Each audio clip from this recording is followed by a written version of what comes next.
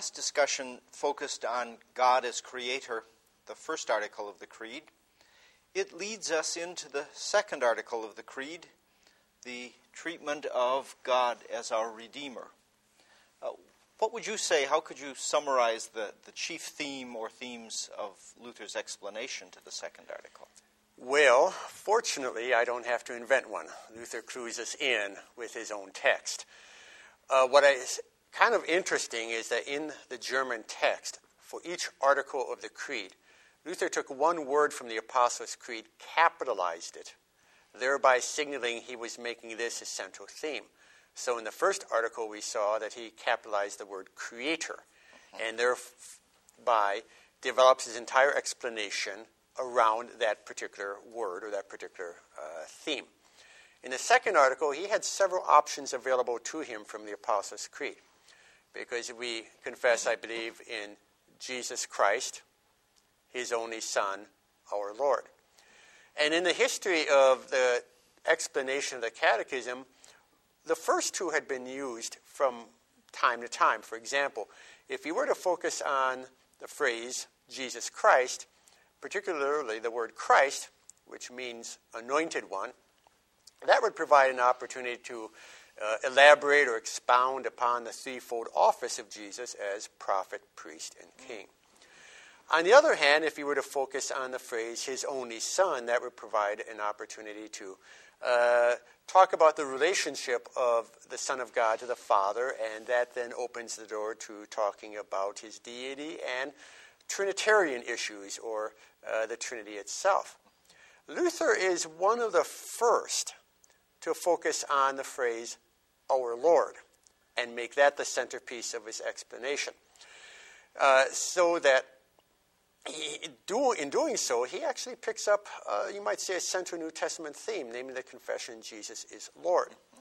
Now, even in the Apostles' Creed, when it says Jesus is our Lord, it's already picking up a little bit of a emphasis on salvation, not just Lord in general, but our Lord. And Luther really makes this more personal in the way that the Reformation does, with its emphasis on faith as speaking about God's work for me. So the central clause, the main clause of this entire article can read, I believe that Jesus Christ is my Lord.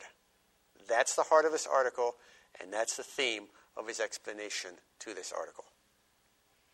Well, the Creed, of course, does confess that this Jesus of Nazareth is a special person. Does Luther pick up on that?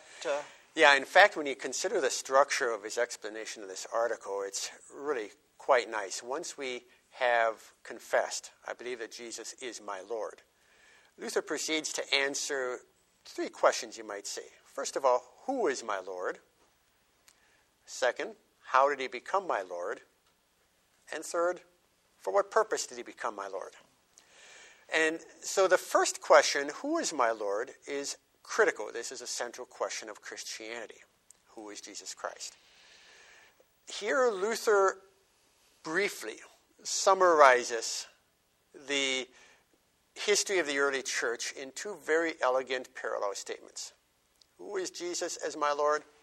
He's true God, begotten of the Father from eternity, and true man, born of the Virgin Mary. In these two compact statements, Luther summarizes the controversies and the debates of the 4th and 5th centuries of the church, where it was firmly established and confessed that Jesus is God in every sense of the word, as the Father is, and at the same time, Jesus is a complete, genuine human being. That's a brief summary of a lot of biblical material. That's who our Lord is. What has he done for us? Yeah, and I think it's brief in part because Luther is presupposing the entire tradition behind him. The Nicene Creed certainly unpacks this more fully, and perhaps in our day we may need to do so as well. Now, as Luther goes on, though, to the question, how did he become my Lord? This has a number of, I think, nuanced statements or themes that are probably worth unpacking. as it gets us into the nature of redemption or the nature of salvation. Mm-hmm. First of all, I think it's intriguing that it is in the second article that Luther deals really with the matter of sin. Mm-hmm. Not so much in the first article. There is a reference to protecting us and defending against all evil, but he doesn't pick up human sin as much. And so the way I tend to look at the first article in relationship to sin is the first article can be seen as kind of like, how shall I say, an emergency medical technician who arrives on the scene of an accident.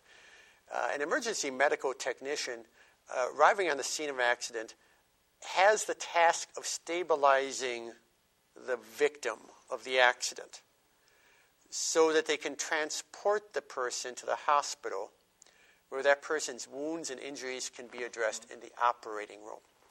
In a similar manner, the first article can hold back the tidal wave of sin. It can preserve the world or keep it going until Christ returns, but it isn't the task of the first article to remove sin or get rid of sin. So it stabilizes us so that we can arrive in the operating room of the second article where Jesus deals with our sin directly. But as Luther picks up on the word Lord, he uses language here that I think people in his society would readily recognize. They lived in a feudal society with lords and dukes and princes and kings. But Luther now develops this, I think, in a way that might be a little different than we're accustomed to thinking. We're accustomed to thinking especially of Christ's suffering and death in terms of the sacrifice that he rendered on the cross, thereby removing our guilt in God's eyes and taking upon our punishment, namely the wrath of God. Now that's there, but I think it's a little bit more subsumed under another theme, namely Jesus' victory over sin, death, and the power of the devil. So Luther opens up by stressing that Jesus has redeemed me. One might even say rescued me, a lost and condemned creature, purchased, or another way of rendering it would be obtained me, purchased and won me, or obtained me and won me from sin, death, and the power of the devil. I think what Luther is doing here in the second article then is painting a picture in front of the children's eyes. Because it's an oral society, he uses very concrete, down-to-earth language. He creates images in the mind that we can remember. And so I think what he's doing here is he's creating, in broad strokes, you might say, the picture of a battlefield. And if you can imagine on this battlefield, on one side, you have lined up from horizon to horizon Satan and all his armies and all his hosts. Behind enemy lines, we as human creatures are prisoners of war. We are sinners. We are captive to sin. We are captive to death. We are under the power and lordship, or the power, and better than lordship, the power and tyranny of the devil. The devil and his hosts are jailers, you might say. Then striding onto the battlefield from the other side is Jesus, the incarnate Son of God. In a sense, it almost looks as if he's going out to do battle with Satan like David doing battle with Goliath. The two wage battle, and by his death and by his resurrection, Jesus conquers sin, the power of sin, the power of death, and the tyranny of the devil, thereby freeing us from captivity and then taking us home to be with him in his kingdom forever. So you have this image that he rescues us, being lost and condemned to death.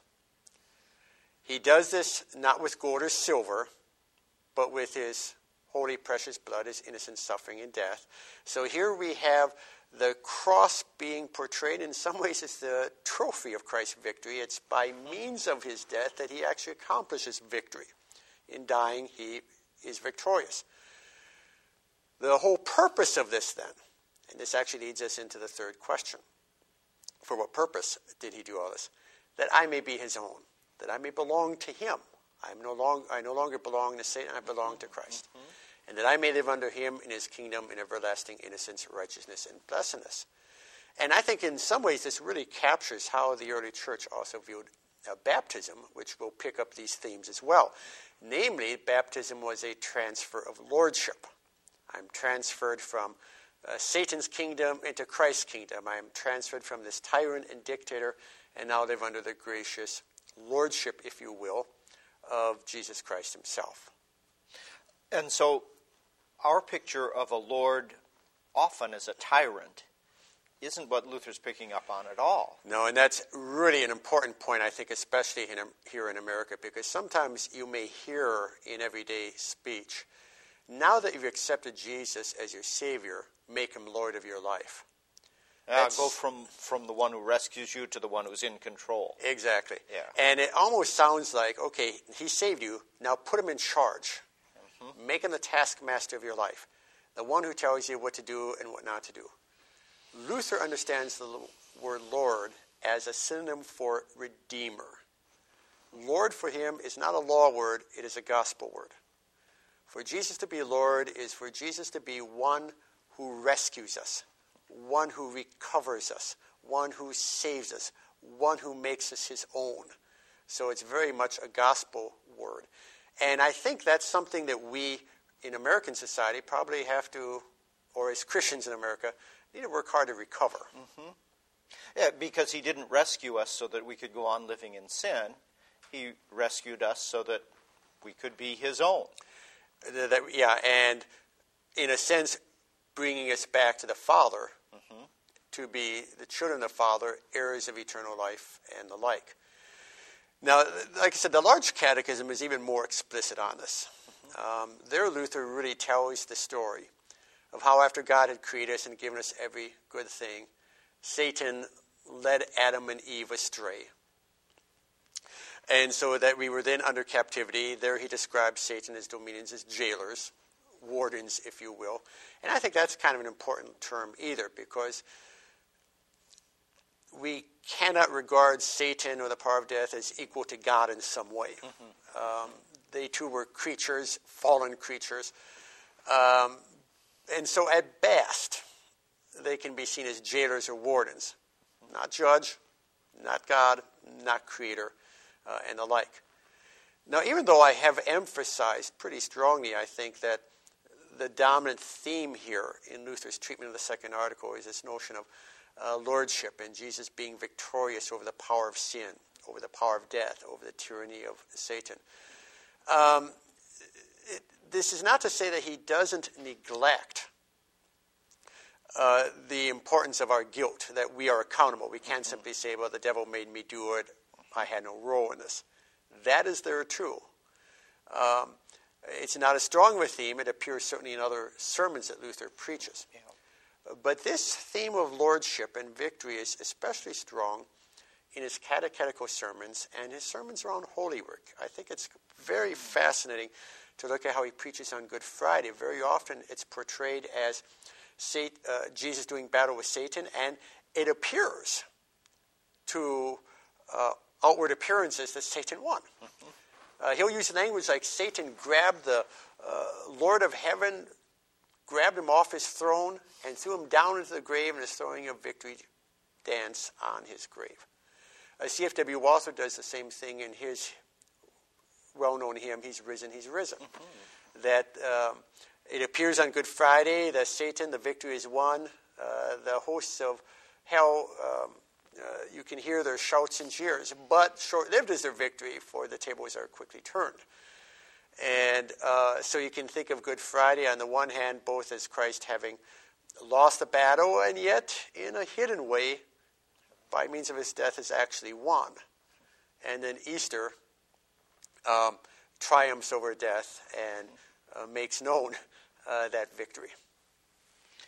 And as you say, Luther brought that message of victory over sin and guilt and death to his people through the preaching of the Word.